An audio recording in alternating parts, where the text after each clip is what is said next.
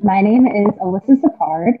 I'm an artist and I'm currently in grad school working towards becoming an art teacher. Probably going to be a secondary art teacher. I'm Jessica Krupa. I live in Fayetteville, North Carolina. I am your friendly neighborhood school psychologist. Alyssa, Jessie, and I met in the 6th grade. We had a little group of us that was absolutely inseparable, and with some breaks here and there, we mostly kept in touch. Now, obviously, professionally, we took different paths, and the point of this podcast was to hear from open source people and also outside experts, but all of us are experts in our own way, and when it comes to the effect of technology on the earth, sustainability, climate change, that's something that's going to affect all of us. So I wanted you to hear from all of us. How do you feel about all the packaging that comes with your online purchases? It feels like, the cost of ordering online and that convenience of it arriving at your door and you don't have to get into a car and go anywhere or interact with any human being face to face, is that you get a bunch of boxes and a bunch of those air bubble thingies, and you gotta go and make a million trips to the recycling bin. We noticed that a lot, in 2020, like when everybody was ordering everything online. We got a lot of packages like that where it was just like, this doesn't seem like the correct size box for the thing that we ordered. Boxes are at least recyclable. So in the grand scheme of things, I feel less bad about getting a giant box than I do about getting one of those like plastic weird like mail packages. Like I know Amazon and Target and retailers like those have that little button you can check to consolidate your order. So they'll say like, if you click this button, it'll take a little bit longer for your order to get there, but we're just going to put it all in one box.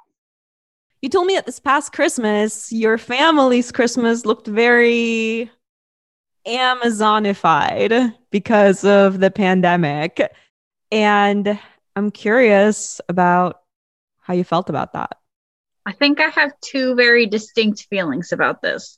Yeah. My initial reaction in terms of being able to send packages was, this is incredible because shipping is so expensive when you're shipping objects that weigh a lot. So being able to ship something to somebody already wrapped in some semblance is a plus, because it means that I don't have to like ship it to some weird family member, ask them to wrap it, or wrap it myself and then ship it again. That was really convenient. On the flip side, receiving a bunch of Amazon packages that were that weird like gift bag thing that it came with was really lackluster Christmas morning. Like, I didn't realize how much like Christmas wrapping paper is important until all you have are all these Amazon gift bags to open. And then in terms of, like taking pictures of the Christmas tree with all the gifts under it, it's like, well, normally there's all this Christmas wrap and it's pretty. And it's like this year, there's these weird bags. Do you both have people in your family who learned to shop on Amazon because of the pandemic and having to send Christmas gifts? Yeah. I think the only person that I know in my family who doesn't know how to use Amazon is my grandmother. But she always just sends a card to check. No matter what. She's not checked out. My birthday also fell kind of during the pandemic last year, like right after it had started. And my in-laws really didn't do any online shopping at all whatsoever. And then the pandemic hit and they started doing quite a bit of online shopping. So I don't know that it was, I feel like Amazon is pretty self-explanatory, but there was a lot of questions that I got where it was like, do you just connect any credit card you have to an account? Like, how do you figure out what's safest to connect to this or whatever, those kinds of questions? That's really interesting. So the security of digital payments was still a concern. I've also been ordering a lot from Etsy. The packaging, when you're ordering from an independent, online seller versus like an Amazon or a Target or whatever, is way different. There was a little handwritten note. It was like way more economically packaged because she has to pay for shipping herself. It's a very different experience. And then for my mom's birthday this year, I ordered her an art print off of Etsy. And I put in the little message, it's like, do you want to leave a little gift message? Is this a gift? Yes. Do you want to leave a message? And it was like, hi, Mom, happy birthday from Melissa. And I didn't find out until my mom got the print and it was delivered to her that the Etsy artist had written that little note herself. That's, I guess that's the difference when you order from somebody smaller, independent, and then this is like Target or something. Everything Alyssa and Jessica talked about mirrored my own experience. I got both of these girls Christmas gift this year, and the packaging was pretty crazy. A package that was meant for Alyssa got lost, and yeah, technology powered all of my gift giving, especially when I couldn't go actually shop for gifts. And so I got really curious about what this looks like on a massive scale. And so I asked an expert. I can't give you numbers in terms of how much waste has been created 2020 compared to 2019, for example. But what I do fear and what I do think it's important to highlight is that the packaging is the physical, tangible waste is one part of the problem, which it is really bad. And I think the invisible part of the problem might even be worse in the mindset of single-use disposables, or in the mindset of giving just permission or not questioning or challenging the normalcy of waste. There's a principle that I use in my life personally, and that Future Meets Present, and that's humans as nature, which is a precondition, I think, to approaching problem solving. If your contextual worldview is one that nature is a resource, it's just purely exploitative, as opposed to humans as nature, we're a part of it. We need to support those life support systems and make sure that they can stay in cycles, because that's what nature does. That's Amir Jandali. He is an old friend of mine from when I lived in New York City. He is an environmental activist and so many other things. Hello, everybody that's listening. My name is Amir. I'm currently coming to you from Denver, but I live in Brooklyn. My company is called Future Meets Present. And in short, what we're working on here is to create the world's vision board, if you will. I like to export the idea or the vision of what the world will look like, or essentially what the world needs to look like once we've solved our climate challenges. So when the Paris Accord is met, when the Sustainable Development Goals are achieved, what does that world look like? We create visualizations, digital conferences that reflect a sustainable future, products, and different suite of things. What Amir is describing, this idea of getting used to the way something is and being more comfortable with that paradigm applying in other spaces, definitely resonated with me. After all, open source software is a little bit like that, in the sense that once you get used to it, it's hard to imagine other ways, and vice versa. And that's where the importance for this conversation comes in. So if you imagine one trash bag out on the curb, it represents one trash bag in your visible, immediate perspective. In reality, it represents multiple trash bags because of waste that was created upstream.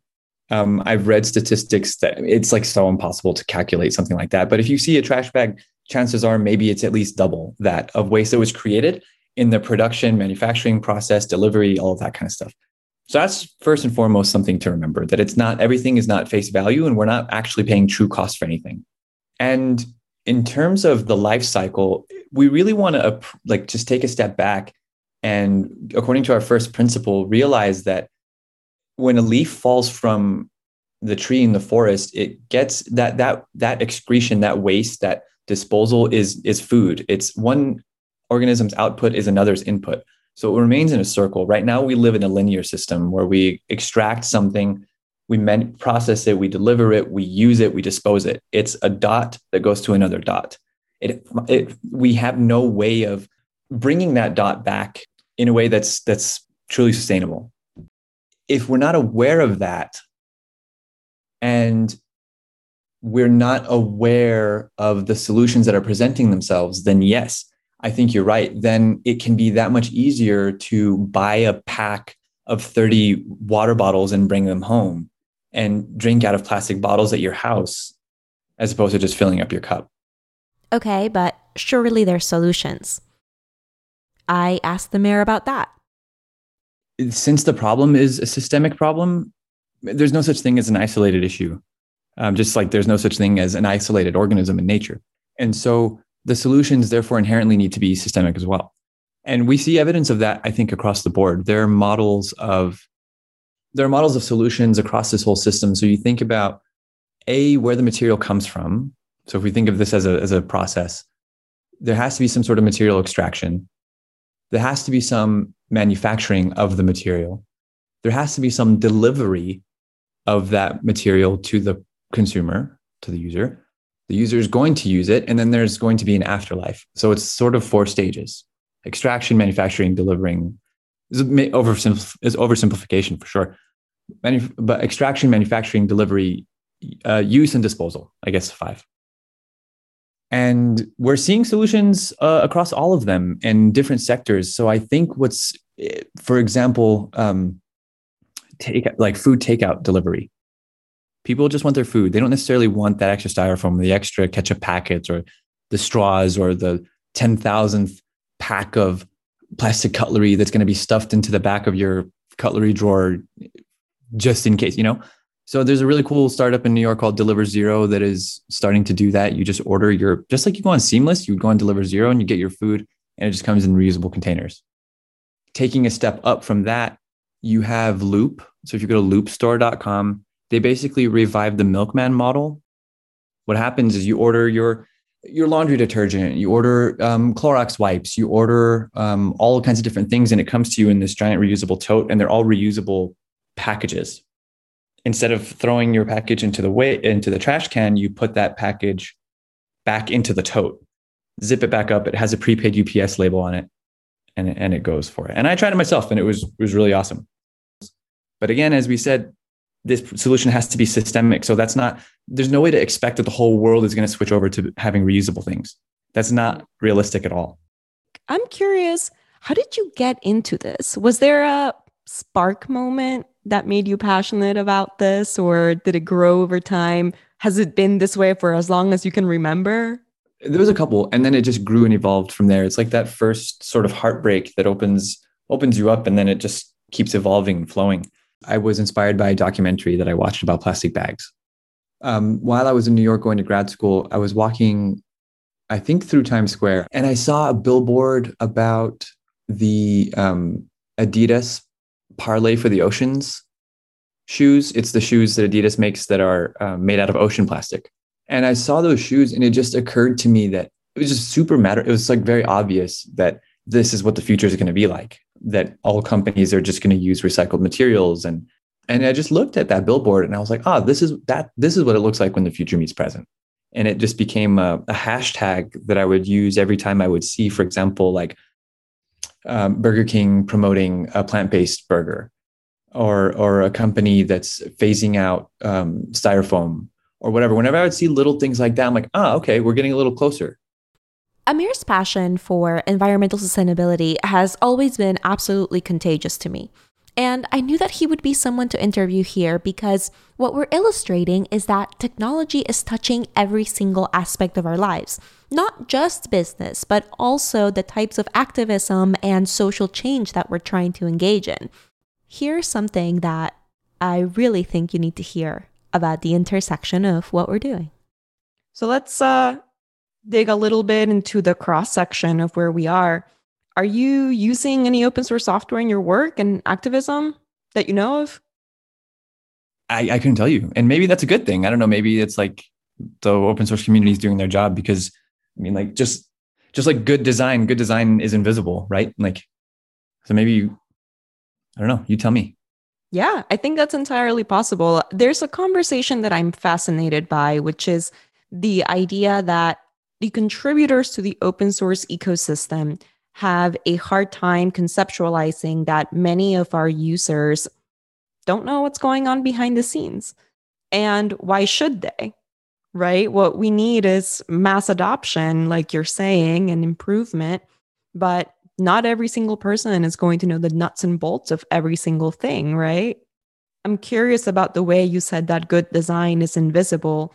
Is good design also mostly not something that designers expect everybody to understand and appreciate? Yeah, that's a good question. I think the appreciation will just come from the function. If something just works really well, if you just sit down in a chair and it's just like, I'm really comfortable, like maybe you don't even notice it. You just continue your conversation that you're having with somebody seamlessly. The lighting in the space, yes, you might consciously look and be like, wow, this is like really beautiful lighting. But the goal is that you just walk in and your life is just enhanced. Bracelet Tote is your product that works against that single-use plastic bag problem by offering people the opportunity to wear a plastic bag and always have one on hand. I did see that it's a Squarespace site, and Squarespace is one of the, quite honestly, most incredible content management systems and e-commerce systems that is proprietary. I'm curious about how you went about that choice decision and how you're feeling about it now. I will completely 100% confess that I was seduced by their Subway ads. That's it. And it's served me fine up till now, but honestly, like I've been a little frustrated with just some, you can't resize a picture inside Squarespace. Like you kind of have to just add blocks around it and then resize those blocks to kind of hopefully get the size that you want. I'm kind of curious, open source or not, who cares? What other digital tools are powering your work?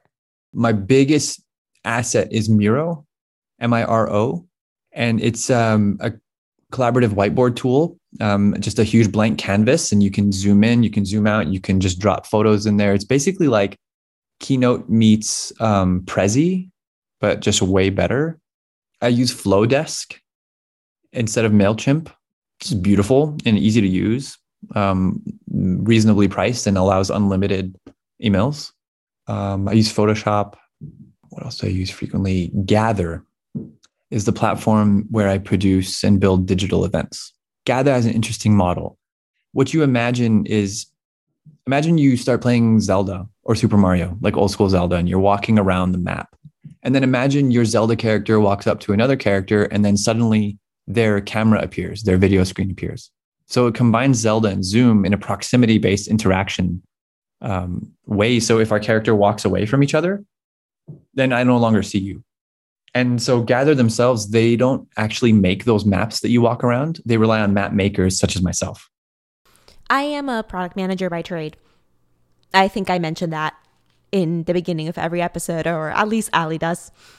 And when we talk about product management, we talk about the importance of talking to our users.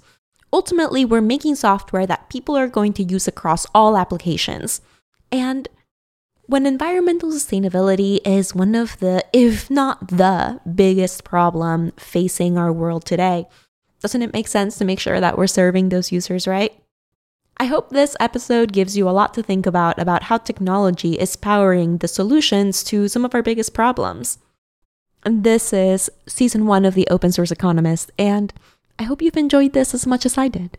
Tell us where we can find you. Futuremeetspresent.com. That's the spot. And if you're an Instagrammer, at Amir Jandali, AMERJANDALI, and also the same thing on LinkedIn. Thank you for that share. I don't know if you want to spend a minute. I have a question. Just kidding. We talked about Zelda. I guess here's an Easter egg. And how does something being open source or not impact me or impact the world, or what do I need to know about something being open source? That's a fascinating question. And the real answer, it doesn't. We as open source communities, and when I say open source communities, I'm talking about the fact that a lot of open source software is built out in the open and anybody can plug in. So it's a very interesting model.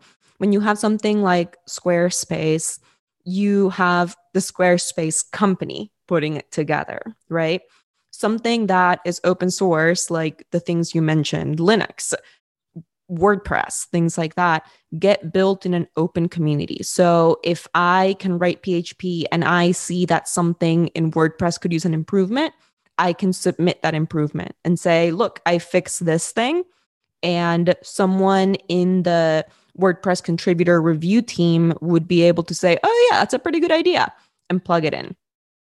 And so this model of building software is newer than the proprietary model. We've had proprietary software since the very beginning of software. That's the thing that we first invented.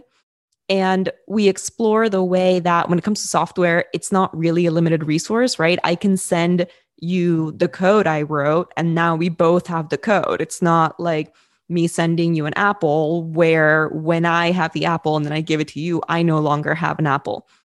And so more and more companies are starting to realize this and figure out the ways that it can generate cost savings, one, but two, also accelerate innovation because we're not doing double work, right? We've created something and we're building upon it, and different people are building different stuff upon it, as opposed to, say, if you want to create something to make websites with, you're starting all the way from the beginning to make your own thing and sell it. What are the boundaries or thresholds of that original source code that maintain its original integrity or mission or vision? Or what is there language around this? There absolutely is. That's such a cool question. Ultimately, what has happened as this has sort of grown since the late 70s or so is different licenses have come out that get attached to the source code that specifies how you can use it. So a lot of the time, say there's such a thing as an open source version of Photoshop. It's called GIMP. And when you install it on your computer, you have a terms of use, like the ones that you say, yes, I accept the terms and conditions on other apps. And the terms of use will usually have a license that is a certain type of open source license. At this point, the open source ecosystems have regulated themselves, so to say, and agreed on the creations of certain licenses. So they go from most open to most restrictive. There is a license type and it has a name. It's the MIT license that says you can do whatever you want with this. And then it goes into other aspects. So you can do whatever you want with this, but you must credit the original creator. And so you define certain conditions, exactly, I guess. Exactly. You essentially create a contract about how it can be used. And the most restrictive one is the GNU GPL, which is really interesting. It says, if you make anything with this, your result must also be open source. And so that starts to create an interesting space that just now is being legally tested. So this idea that if you take something like that and then you close it off, what law are you breaking? You're probably breaking contract law, maybe. And we're starting to see that pop up as well. Is by setting certain conditions, does that is that restrictive, or is that a quality of open source culture? It depends. Is that necessary? Like, do you need that, or is it like a limit? It is a big question. There's no right or wrong answer. A lot of people that contribute to open source do it because they're passionate. Another aspect that we're exploring on the podcast is this idea that as open source has evolved and has gone from this free software hippie movement into the software powering a lot of really important for-profit business applications, right? So you mentioned Linux, that's the biggest example. And yet we haven't really figured out a way for the maintainers to be paid a sustainable wage. So a lot of people do it because they're passionate. They do it because they believe that contributing to open source software is the future, because we're not repeating work, because it becomes accessible to people of lower income. We see that a lot of open source software is especially used by people overseas and places that are developing to really change lifestyles, right? And because it just takes an internet connection and the ability to apply, it does have a different dynamic than the things that we might pay for here. So here's the interesting thing, Christy, and this is something that I've been looking for language around this for a long time, and then I really think I'm finding a crossover here between open source in a tech context and one in a philosophical and design entrepreneurial context, in the sense that it makes the most sense to me, according to what Future Meets Present means, for it to be an open source concept or an open source idea or initiative or something like that. Because it's like, I feel like I'm really just sort of called to export it as a concept. I think when we think about the future, it's just so purely objective and finds meaning based on what the person attributes to it. So if I say, what does the future look like? And just that, now likely 7 out of 10 people will just say kind of a destructive vision. Right. And a few people might say, well, okay, like there also might be like all of this sort of stuff. And I'm under this philosophy and also this principle that your energy flows where your attention goes. And just like if you're riding a bike down the street and you see 2 potholes and a tiny path in between, you're not going to focus on you're going to be aware of the potholes. And more so, they're going to make you more actively pursuing the path in the middle. Mm-hmm. And so I need this perspective to exist in my life, that there are solutions that are emerging at an exponential rate right now. And if we focus on those as what could be a model of the future, and what does the future need to look like, not so much like what it could look like, but what does it need to look like? And what it needs to look like is a solution state to all of the problems that exist now. And we know what all the problems are now, which is a great thing. And so I want this to come to life in a particular form. I think having a particular style guide or a tone of voice or sort of this source code of the concept of Future Meets Present is what I'm being called to define. And then allowing, like, just if an artist sees something like that, it's like, oh, that's super cool. Like, yeah, I'm like a collage artist. Let me see if I can create cool collages with like badass solar panels on top of all these buildings. Great. Then that source code is finding life in other people's autonomous expression. So with open source being this ethos that has gone from a few programmers identifying this problem with source code into this massive phenomenon with, it's plugging into commerce and business, you're starting to see the open source ethos applied to things beyond code. So, right. For example, one of the very interesting ones is I interviewed the owners of a company that have open sourced, so to say, their HR manual. That's Tom and Noel, by the way, of the Digital Experience Business Model episode. So they invested in all of the procedures for codes of conduct, for payment, for all of these things. And every time a small business begins, they have to figure all this stuff out. And they're an open source software company. They mostly focus on developing WordPress websites for people who are selling online and big brands and things like that. And so they're in that mindset. They pay a lot of their employees who build these sites for the brands to also take a couple of hours each month to give back to open source projects, things like that. So they said, this is goofy, right? If people are starting agencies, they should be able to just not reinvent the wheel, right? Here's an open source HR manual. You can take this and do whatever you want with it. And what's interesting is there is this old guard mindset that would say, well, they're literally enabling competitors to prop up. And their approach to it is the open source ethos says that that is untrue, because You can take my HR manual, but you can't take my revenue, right? Your HR manual alone is not going to present the opportunity to recruit other clients or do things like that, because the reality is that how we as clients and consumers work is that we go to where we're already doing business, right? No one in the world is going to say, well, this other company is using the same HR manual as HumanMade, so I'm going to go over there. That doesn't happen. And so instead, they give back to the world, so to say, by preventing repeat work. It's really interesting, and we're exploring a lot of that too. There is such a thing now popping up as open source patents. So when it comes to open source software, technically these are copyrights and use licenses. Patents are a whole other separate thing. Inventions, can you act upon them, things like that. And so we are starting to see patent owners say, I own this patent and people can do whatever they want with it.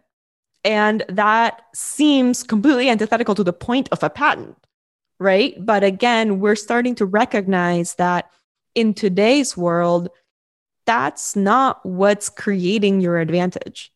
There's so many things going on that really it becomes a matter of application. So yeah, there are more and more ways to apply the open source ethos to things that aren't code.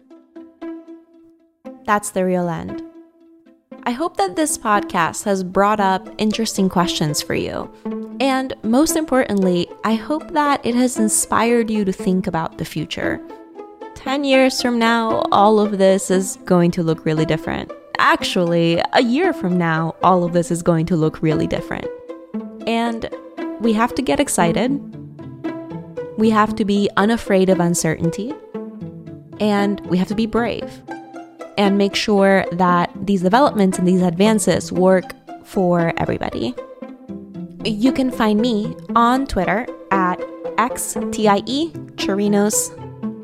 You can also find me on my website, that's christychirinos.com, where you can learn more about this podcast, and you can also learn about the work I've done and the types of consulting that I do today for companies trying to understand this landscape to grow, invest, and shape a positive future that they can be proud of.